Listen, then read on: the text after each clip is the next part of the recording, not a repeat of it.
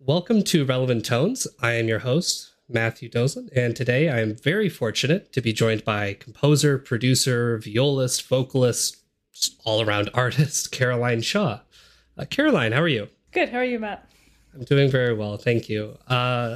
So thank you for agreeing to sit down with me and set the time out of your busy schedule. I know you have quite a lot going on, so really appreciate it. I appreciate you taking the time to talk to musicians. This is great. It's my pleasure. I wish I could do more of it. Let's see. So I think it might be best to just kind of start out with what you've been up to recently. I recently caught your concert that you did with the Chamber Music Society of Minnesota. And that was a really fun one because it had kind of a whole range of kind of the timeline of your works. Is there anything else you've been up to recently that has been really fun? Or Well, that was a really fun concert for me because I got to just do a few different things that I enjoy. I usually don't sing and play viola in the same concert. I know I don't usually play I haven't played Mozart in a long time. But I really enjoy it. Something that I used to do a lot before in my youth.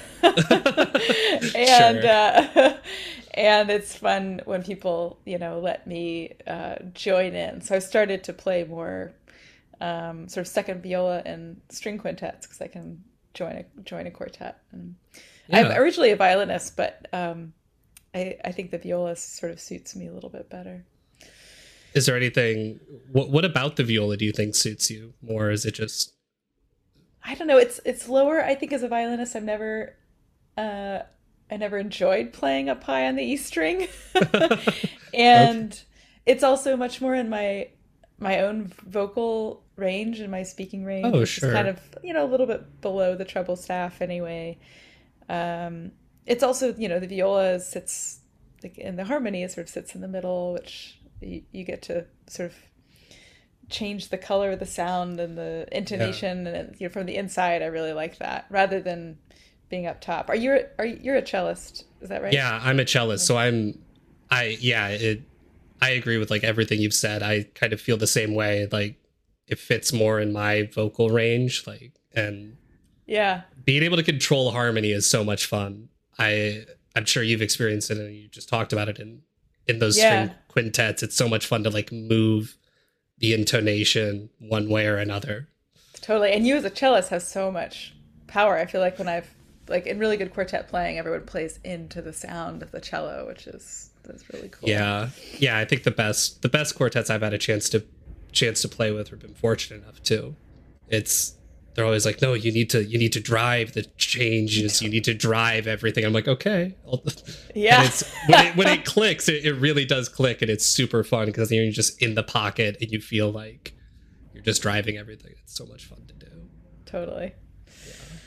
So you did a Mozart quintet, K516, and then you did like kind of quartets and other things, your pieces. Yeah. Was there a particular reason to choose that Mozart, or was it just... I think I talked with Ariana Kim, who runs the series, about, different quintets that we liked. And I've played the G minor Mozart before as a violinist. I really love it. I love the melodies. I love the shape of it. The slow movement is especially beautiful. Yes. And it's also one that you can put together in a slight, shorter amount of time than maybe like a Brahms quintet. Those are a little Those are a little trickier. Yeah, there's a little, not intricate, that's the wrong word, but it's just there's a little more ensemble work that has to go into things, I feel like. Yeah, it's thick. It's thickly driven. Yes. Also, usually as a second violist, Brahms will give the second violist and the second violinist all these double stops because he's like, well, I want some, it's like, well, I got to add that extra note. Let me just plop it in there. So you end up playing all these thirds and sixths, and it's rough. Yeah, it gets a little interesting. I remember playing second cello on a Brahms sextet. It was like the second cello part and the second viola part are just brutal fifths, like the whole time. It's just double stops. It's like, oh no. Yeah. But the way that we talked about other pieces on the program, Ariana, I was just telling her some of the pieces I've written, and they did Blueprint, which was a string quartet of mine that I'd written for the Izuri Quartet when Ariana played with them. So she was really involved in the birth of that piece. So it was fun to see her play that with a different group. And then there's Thousandth Orange, which is actually a piece that I feel comfortable saying that I deeply love. I feel really proud of that piece. It feels like very much me, and so I kind of was excited to have that on the program. They did Valencia, which is the kind of earlier Orange cousin to Thousandth Orange. Yes, at some point we're gonna talk about this food. Oh yeah, thing. Food thing. You've got more than one food involved, but we can stick to the oranges for now. But Valencia is kind of the genesis of that, and then Thousandth Orange is a later version. Mm-hmm. And then was Thousandth Orange was written after Blueprint, or was it after? I think I feel like Blueprint might have been around 2016. Thousandth Orange was probably 17, maybe 18. It feels really recent to me, but also the pandemic erased 2 years, so I don't know. There's like this stop at 2019, and then not really sure what happened after that. Yeah. And then the other piece on the program, just to kind of round it all out, is By and By. So that's for string quartet and for voice. Yeah, and that was probably my favorite on the program. Oh yeah. I hadn't heard that before. I'd heard the other ones before, but I hadn't actually heard By and By, and so it just kind of took me by surprise what it was, and it was very, very powerful and very moving. Oh, thank you for saying that. It's a really personal piece that I think has become more personal over the years. I wrote it originally for another friend of mine, Abigail Haynes Lennox, who's a soprano, and the vocal line was like an octave up. And then a couple years later, someone asked me so would you consider singing this yourself? And I started to do it. I don't usually sing solo, and I'm kind of growing with it as a vocalist myself. But there was something about that performance that day. This was the first time in my life when I almost cried on stage. I don't know if you heard my voice cracked. I usually really hold it together, but it was thinking, I just had this moment thinking about what's happening in Ukraine and just the gathering of people in the room. And I suddenly, what I was thinking about, which is death and looking to the other side, and thinking about how one lives one's life on this earth and imagining something better. I just kind of lost it for a moment. I could say in the audience it definitely felt the same way. Like the audience was very moved by that piece, and I've been in a couple packed concert spaces since we've kind of lifted things and people have been performing, and I think that was probably the most, if not, it was almost, if not the most moving moment I've had in a concert. And there was something about it, I Will Fly Away, and it was during that, and it was just there was a moment where I knew people around me were kind of no one was moving. And it was just a really special moment. And yeah, it's a really good, really incredible piece. Thank you.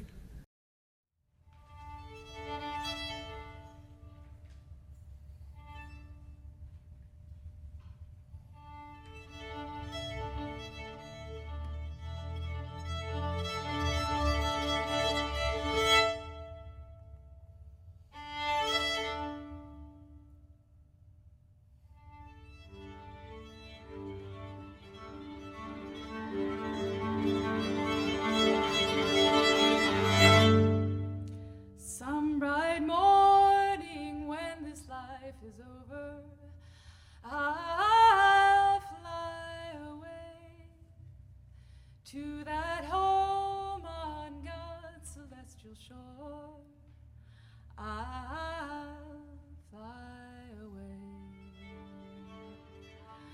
I'll fly away, oh glory, I'll fly away. When I die, hallelujah, by and by, I'll fly away.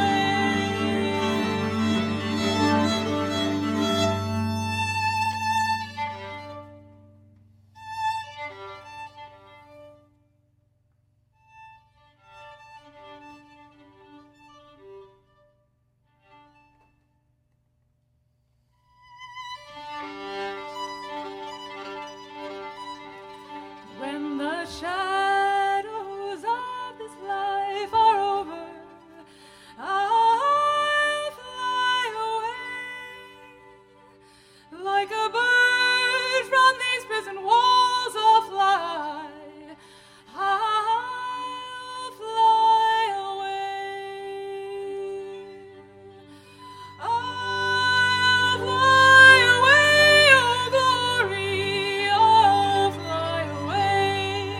When I die, hallelujah, by and by, I'll fly away.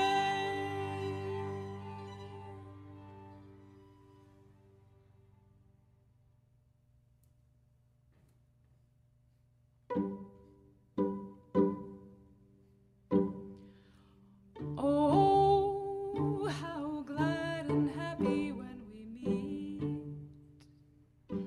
I'll fly away.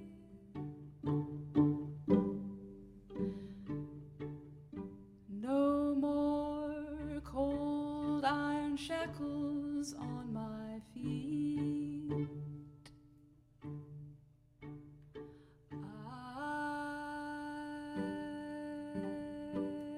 fly away.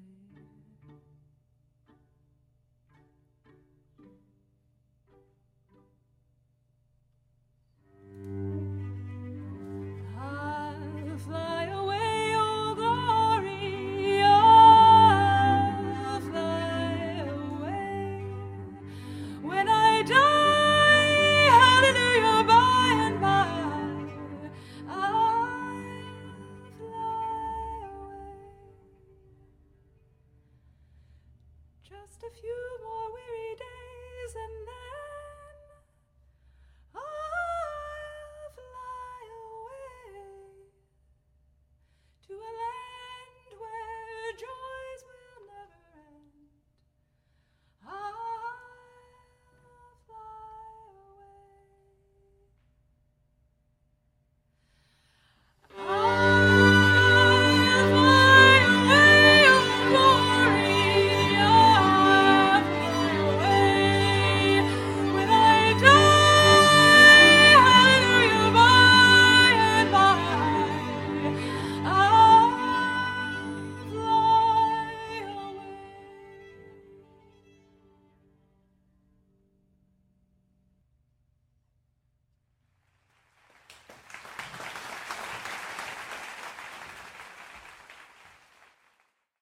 You write a lot for string quartet, it seems, and you write a lot for voice, of course, because you play the violin and the viola and also sing. You're in Roomful of Teeth. You know, it's where it seems like you started with performing. And what drew you to voice and string quartet, and were you taking other examples, or how did the genesis of that piece come about? Well, that piece, I wrote it in 2010. It's really one of the first things I ever had written. Is before I hadn't studied composition, but I played in a quartet, and we had a concert planned, and I thought I would really love to write something for my friend Abigail, who's this wonderful singer, and I barely even knew how. I was like, I had these ideas in my head of how spacious I wanted it to be, but I didn't quite know how to write that down. So the score it's like aleatoric, but not entirely clear, but there's something kind of delightful about it. Every time I bring it to new people, I'm like, I'm so sorry. This was a really early piece of mine. It doesn't quite make sense. I always have to explain it, but it also means that there's a lot of freedom in it, so it's a little different every time. I think I really wanted to. I really like these older songs. But I love "I'll Fly Away" and "Will There Be Any Stars in My Crown." I mean, some of those songs were really featured in "Oh Brother, Where Art Thou," which is that Coen Brothers movie. Yes, yes. It's a great soundtrack, and I think they also chose traditional bluegrass and gospel songs that had much broader reach and were felt very universal, not particularly focused on Jesus, but more a little bit of a wider view. And I also I wanted to sort of bring out a different color in the words, which they're really about, reflection on death and life on this earth. Well, I mean and how do we think about that? And I wanted to write something that gives myself the space to think about that in a different way. That's reflective and joyful, but not buoyant in the way that usually you hear "I'll Fly Away." It's like there's something the edges are really uneven. Yeah, there's something, I think, in the way that I don't know if it's the way you scored it or if it was that performance, the way it happened, but there was something, it's not buoyant. There is a joy there, but it's not like this overt, bubbly joy. It's something that comes with this deep knowledge and sadness as well. And there's something there that I think is really, really prescient in the way that it's written. I think that's how I felt about it. It sounds, yeah. Yeah, I appreciate that. But I was thinking about later. In 2018, I think, I wrote a piece called "Narrow Sea," which is for another soprano, Dawn Upshaw, and so percussion, which is kind of like it's like the younger cousin of By and By. It's continuing that, like that sort of taking older songs and just the lyrics and couching them in a really different environment. And that piece was written to be on a program with George Crumb's Winds of Destiny, which is part of his American Songbook series, which is, and I realized I must have been somewhat aware of Crumb's work with American Song somewhere in my mind when I wrote By and By as well, although I don't remember that. But George Crumb did this sort of similar thing. It's like, here's this older song, and he kept the melody the same. But he would of course create his own beautiful, strange sound world around that. So I feel a real kinship to him. Rest his soul. Yes, absolutely. So you mentioned George Crumb. Are there? I'm not sure if on this program there are any, but I mean, in general, do you find yourself not imitating or maybe not even emulating, but just kind of other composers that you've studied, listened to, performed? Do their ideas work their way into your music, and how does that come about? I think I like writing from a place of love and loving something so much and loving music so much and wanting to create something that moves me in the way that other things have. And I often am very moved by older music, so we can have a simple like Monteverdi ritornello that will like crush my soul, and I could even just think of that sensibility, the way that music makes me feel. And I don't want to write something that sounds like Monteverdi for sure, but there's something about the resonance of those chords and his voicings and instrumentation that it's like, yeah, I want to build something that makes me feel that way, which I think people in all music, like if you read pop music, it's like I want to make something that makes me feel that way. There are composers that I do really respect and admire, whose music I don't think I sound like, but I would like to hope that I share a sensibility with, like David Lang. I think he has a really beautiful approach to thinking of music like art objects, and also I think him almost like as an artist more than just a composer. And he has patience. There's a deep patience in his music that I really appreciate. Yeah. Yeah, and Arvo Pärt, I think I had some very, very deep experiences with Arvo Pärt in my early 20s. When I remember someone first playing Suma. It was like the string trio version of Suma, and we like laid on the floor in someone's apartment, and I think that changed my life. Yeah, I think everybody has something like that where it's like there's that piece where you're just like, you're just sitting there and it's like washing over you. You know? Yeah, absolutely. What is that for you? I'm curious. The one that I would pick out that happened, and I remember listening to it my freshman year of my undergraduate degree, was a Julius Eastman piece, Prelude to the Holy Presence of Joan d'Arc. Oh, and it's that, and then also there's the prelude and then the presence, and so there's the vocal solo piece and the 12 cello work. And like listening to them back to back and like coming off of that vocal piece, and then the cello line like starts and it's that 12 cellos just in unison, just da da da da da da da, and it's like, what world have I been brought into now? So I think for me that was it. And I remember just like sitting there and I was alone and I had headphones on and I had no idea what I had gotten myself into. And oh wow. Yeah. So it was really, really, I think for me that it's that piece. Amazing. So we touched on it a little bit. So let's go over to So Percussion, your collaboration with them. You've done a few things with them now, and that's kind of one of your I believe that's your most recent release was with them. Mm-hmm. Yeah. So what's that relationship been like that? Or what's the process with working with kind of something that's a little bit different than a string quartet? Yeah, it's entirely different. I was thinking, people say, like, how do you start writing a piece of music? And I was like, well, it really depends on kind of what it is. And there's, I think, a giant world between the string quartet and the percussion quartet. But I like diving into both. So Percussion, I can now say that they're friends of mine. I knew a couple of them in school, and I'd written a small piece for them called Taxidermy when I was in grad school, and then we said, what if we make something larger? And I wrote Narrow Sea for them and Don Upshaw and Gil Kalish.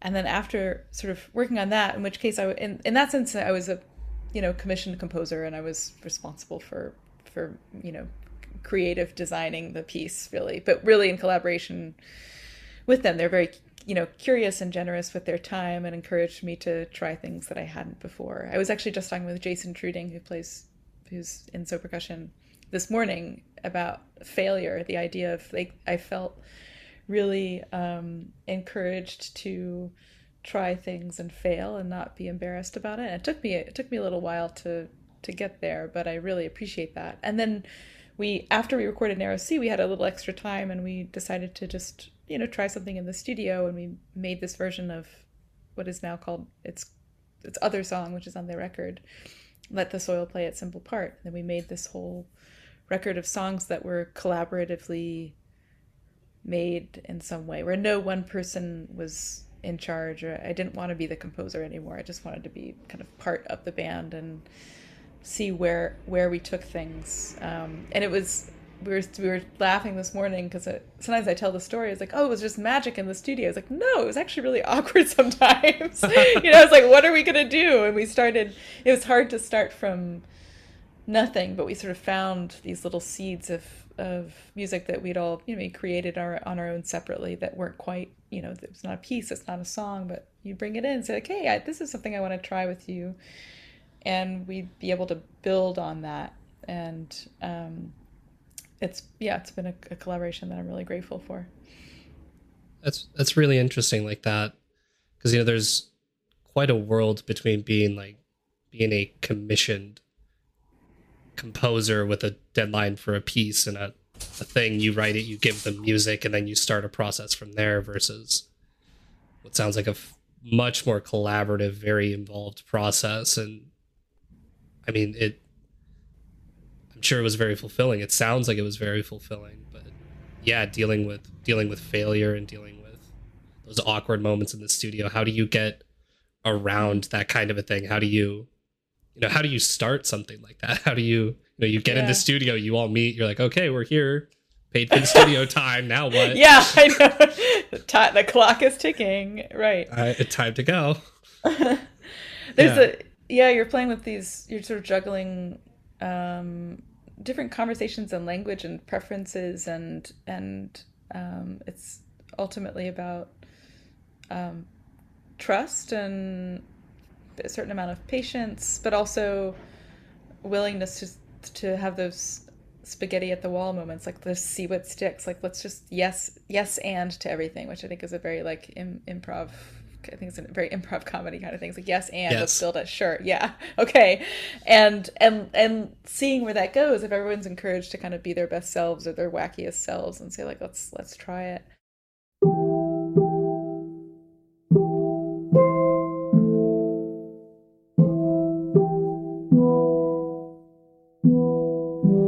Every angle has its fabled tangent tied behind the backs of folded hours, found about the rounded corners, counted towards what never quite arrived in time, an asymptote, a rhyme unfurled and further curling, further finding, cursive foiling, wrapped around this mortal coil. Let the soil, let the soil, let the soil, let the soil, let the soil play its simple part.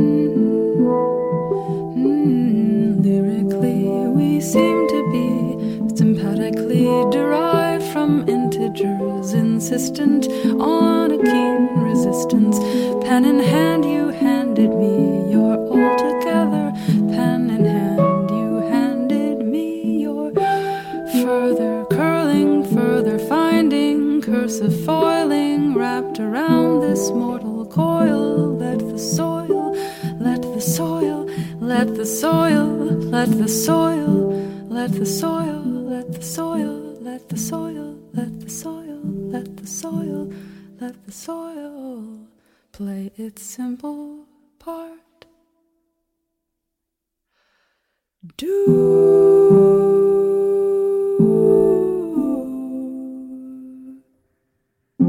You ever think of me?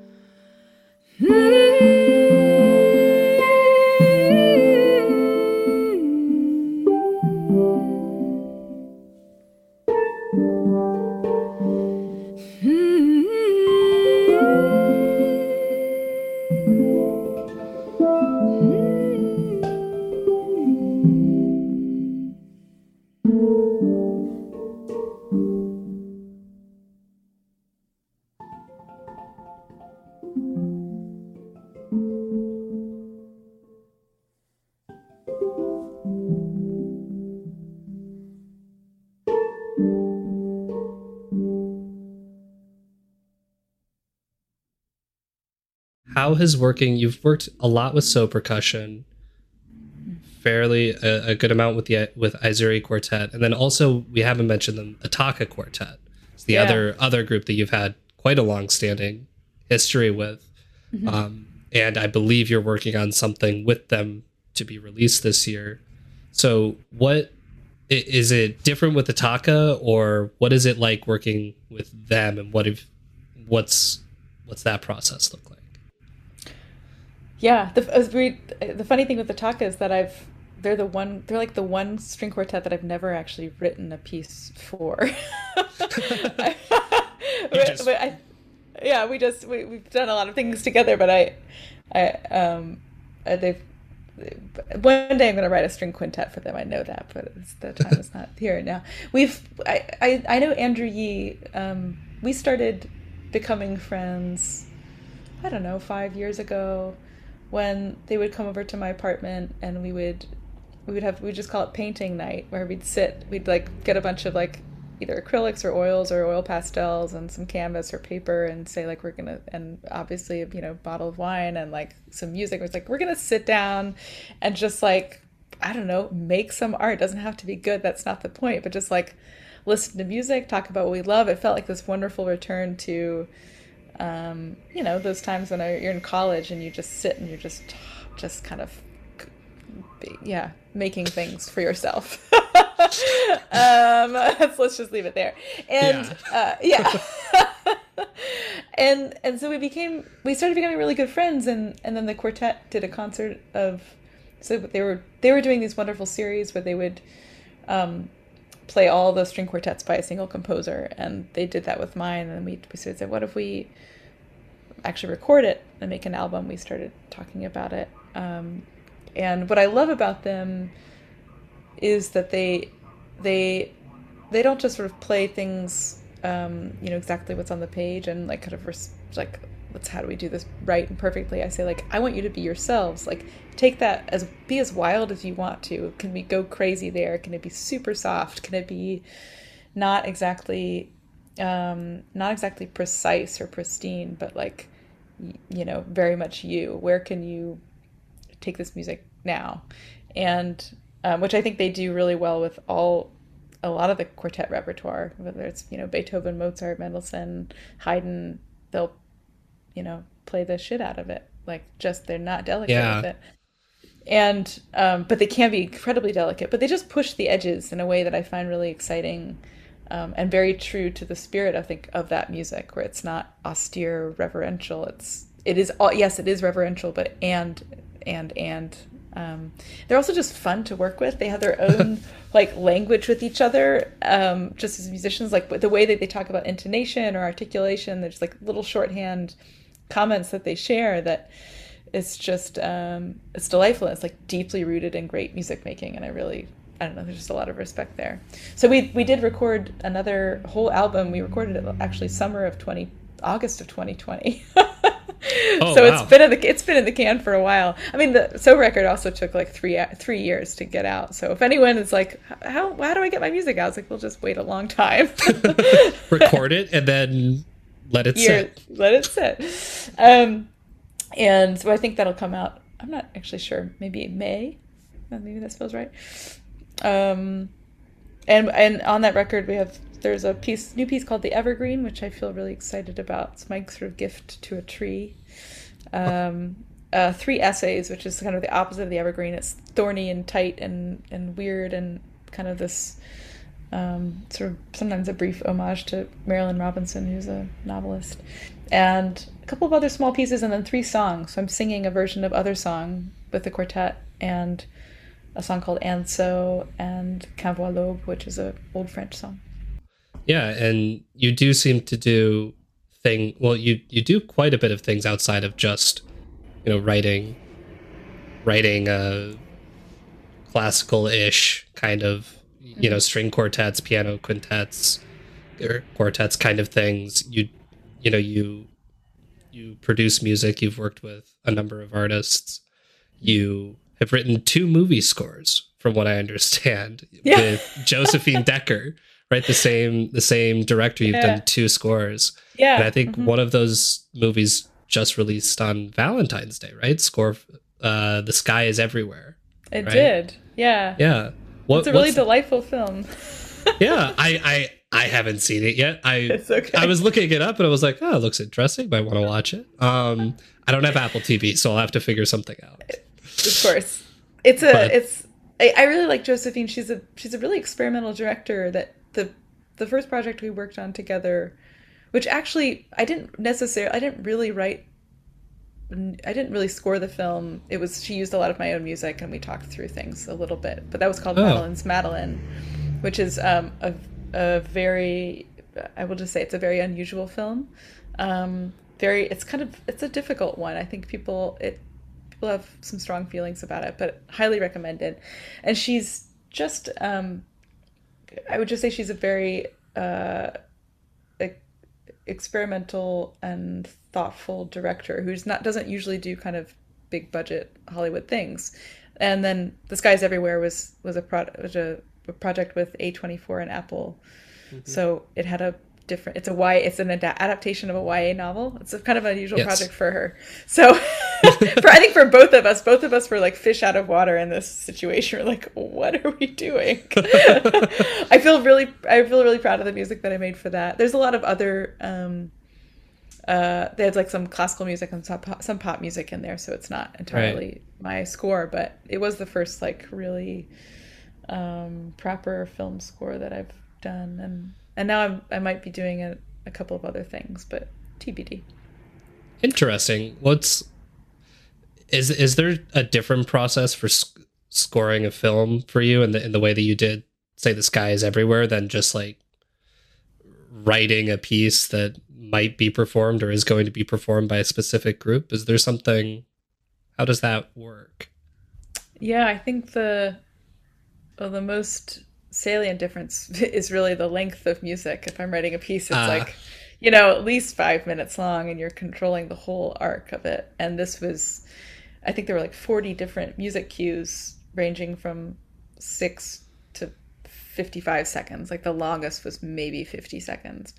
And you're really writing to support, a turn in the narrative on screen, or support a mood, or to work around dialogue, or to transition between things. I really like that. It's sort of I'm making music to serve another purpose or another medium. It feels like it's something I like. Also, like with my work with dance, it's like it's not really.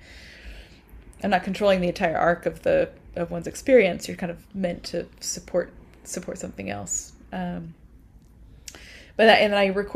made that almost entirely myself, although I had a friend, Hideaki Eomori, who recorded some clarinet lines. But otherwise, all the piano and synth and viola and voice and violin, I recorded all myself in like 8 different hotel rooms because I was traveling a bunch then. So I just traveled with a microphone and all my stuff to record, and just really made it as I went along, which kind of freaked people out. They were not happy with that. I've been in hotel rooms before and recorded and done that, and I don't think it's the ideal recording studio, but I don't know. If it worked, it made it into the cut. So yeah, it did. It's mostly about like cutting down on any reverb, so it's just That's funny. That's a way to do it. You mentioned it briefly there, doing work with dance, which I believe you just recently did something with Gandini Juggling, and also with New York City Ballet. So I don't know, you could talk about either one, both. I'm curious about the differences, because isn't the New York City Ballet was Partita for 8 Voices, and then was Gandini Juggling a whole new piece that you wrote? Yeah, those 2 projects could not be more different. Yeah.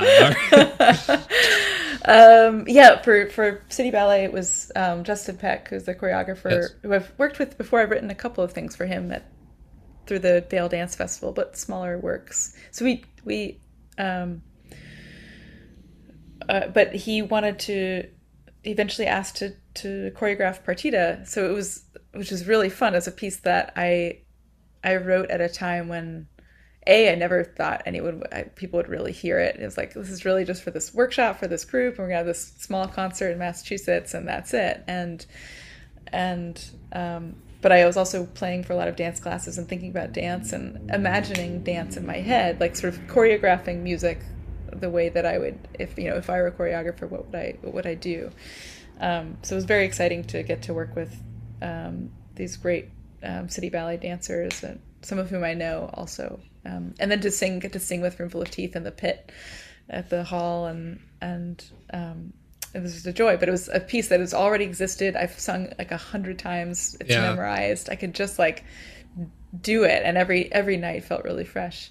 And then with the Gandini juggling troupe, that is one of my favorite projects I've ever been a part of, and it's I'm learning so much. It'll be sort of constantly evolving. I think it's meant to be a score that's never really the same. So Gandini Juggling is a troupe based in London, founded by Sean Gandini and his wife Kati, and they're wonderful. And they partnered with the Merce Cunningham Trust to make a piece that is really an homage to Merce Cunningham, who's for the audience, is a choreographer who died a few years ago, but worked a lot with John Cage and Robert Rauschenberg and also Feldman and a very particular era of sort of late 20th century. And all this, there's a chance element to a lot of his work and to the relationship to the music. So I wanted to honor that, and I made music that is never the same. I'm usually for the piece I'm performing sort of in the back on my microphone, singing viola as a little loop pedal, and my laptop where I'm triggering a lot of different samples. I have conversations between Cage and Cunningham that come in and out, other recorded sound, found sound, bits of my own music, little live sampling. So it's been a really fun project to be a part of. To the side. To the side. To the side. And around. Through the middle end. To the side. To the side. To the side. And around. Through the middle end. To the side. To the side. To the side. To the side. And around. And around and around. And around and around. To the side. 2, 3, 4, and 5, 6, 7, 8. Through the midpoint. Of the line drawn from the left side. Element left and around. Element left and around.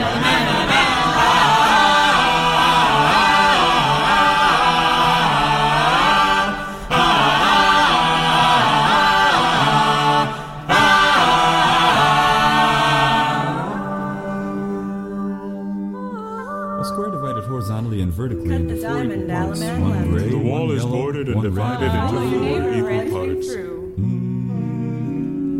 A red diagonal line from the lower left Square with corner a red toward the horizontal upper. line.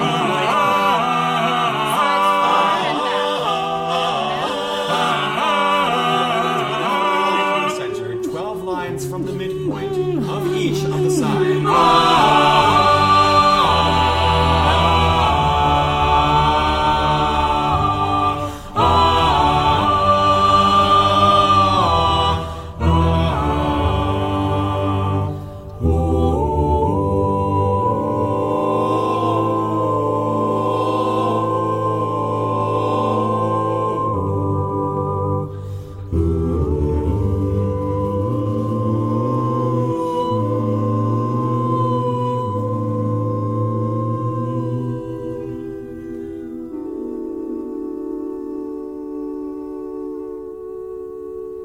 The detail of the pattern is movement. The detail of the pattern is movement. The detail of the pattern is movement. The detail of the pattern is movement. The detail of the pattern is movement. The The detail. detail of the pattern is The movement. detail of the The pattern is detail of the movement. pattern. The detail of the pattern is movement. The detail of the pattern is movement. 3, 4. The detail of the pattern is The movement. detail of the pattern is 4, 5, detail of the 6, pattern 7, is 8. movement. The detail of the pattern 3, is movement. 4. The detail of the pattern is movement. The detail of the 2, pattern 3, is 4, 5, 6, 7, 8. The detail of the pattern. The detail of the pattern is The movement. detail. The detail of the pattern is movement.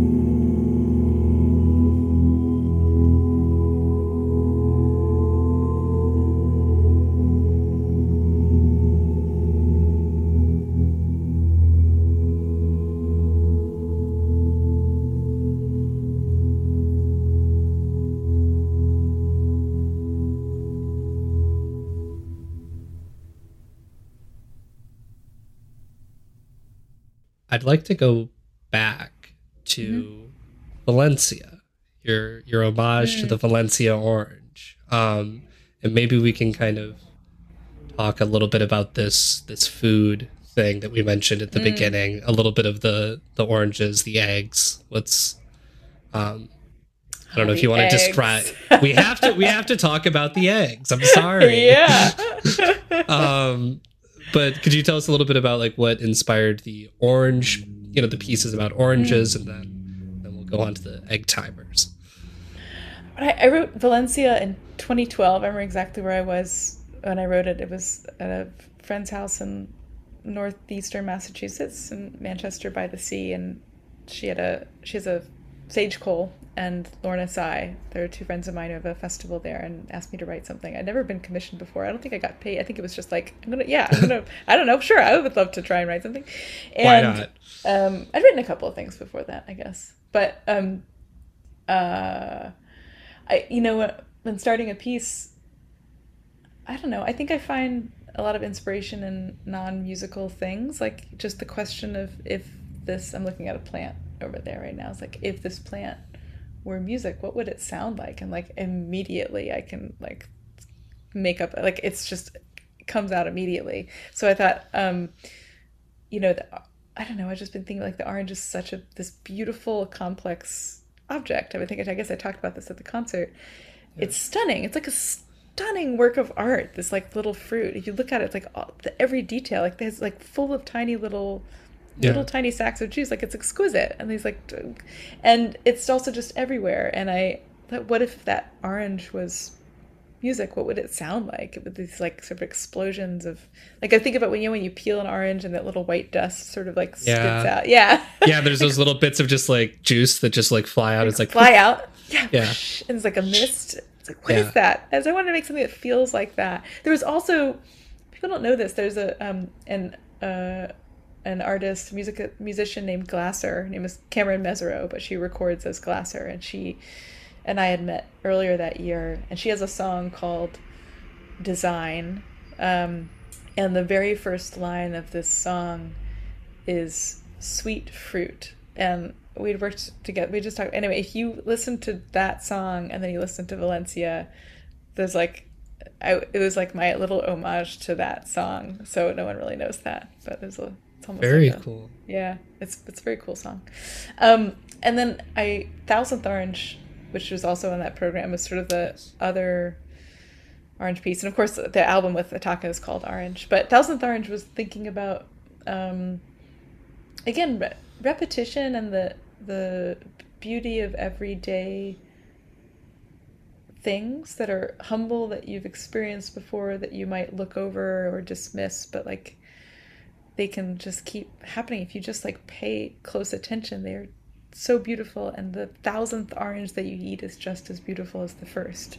So that piece begins with these really basic 4 chords that someone told me that they think it's a Weezer song. I was like, I think it's a Weezer song and like 500 other songs. It's a lot of songs. It is with those chords. Lot of songs with those chords.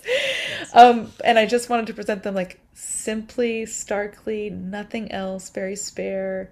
And then they sort of shift as you hear them in context with other chords. The strings come in and it kind of decontextualizes it. And then later you hear it in this other voicing.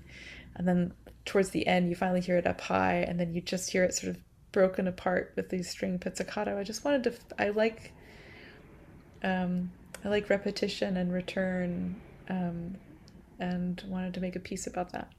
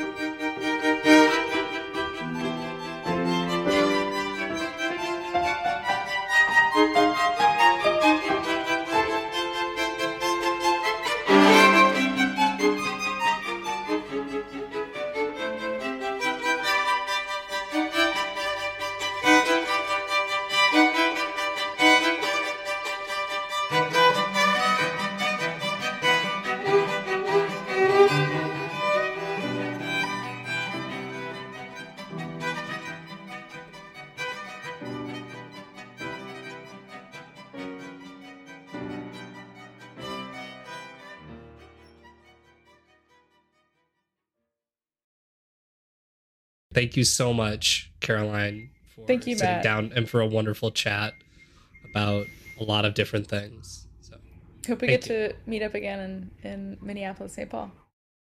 Relevant Tones is a production of Access Contemporary Music, a nonprofit with the mission of bringing musical creativity to life every day. Find out more at acmusic.org. For Relevant Tones, I'm Matt Dozland. Thanks so much for listening.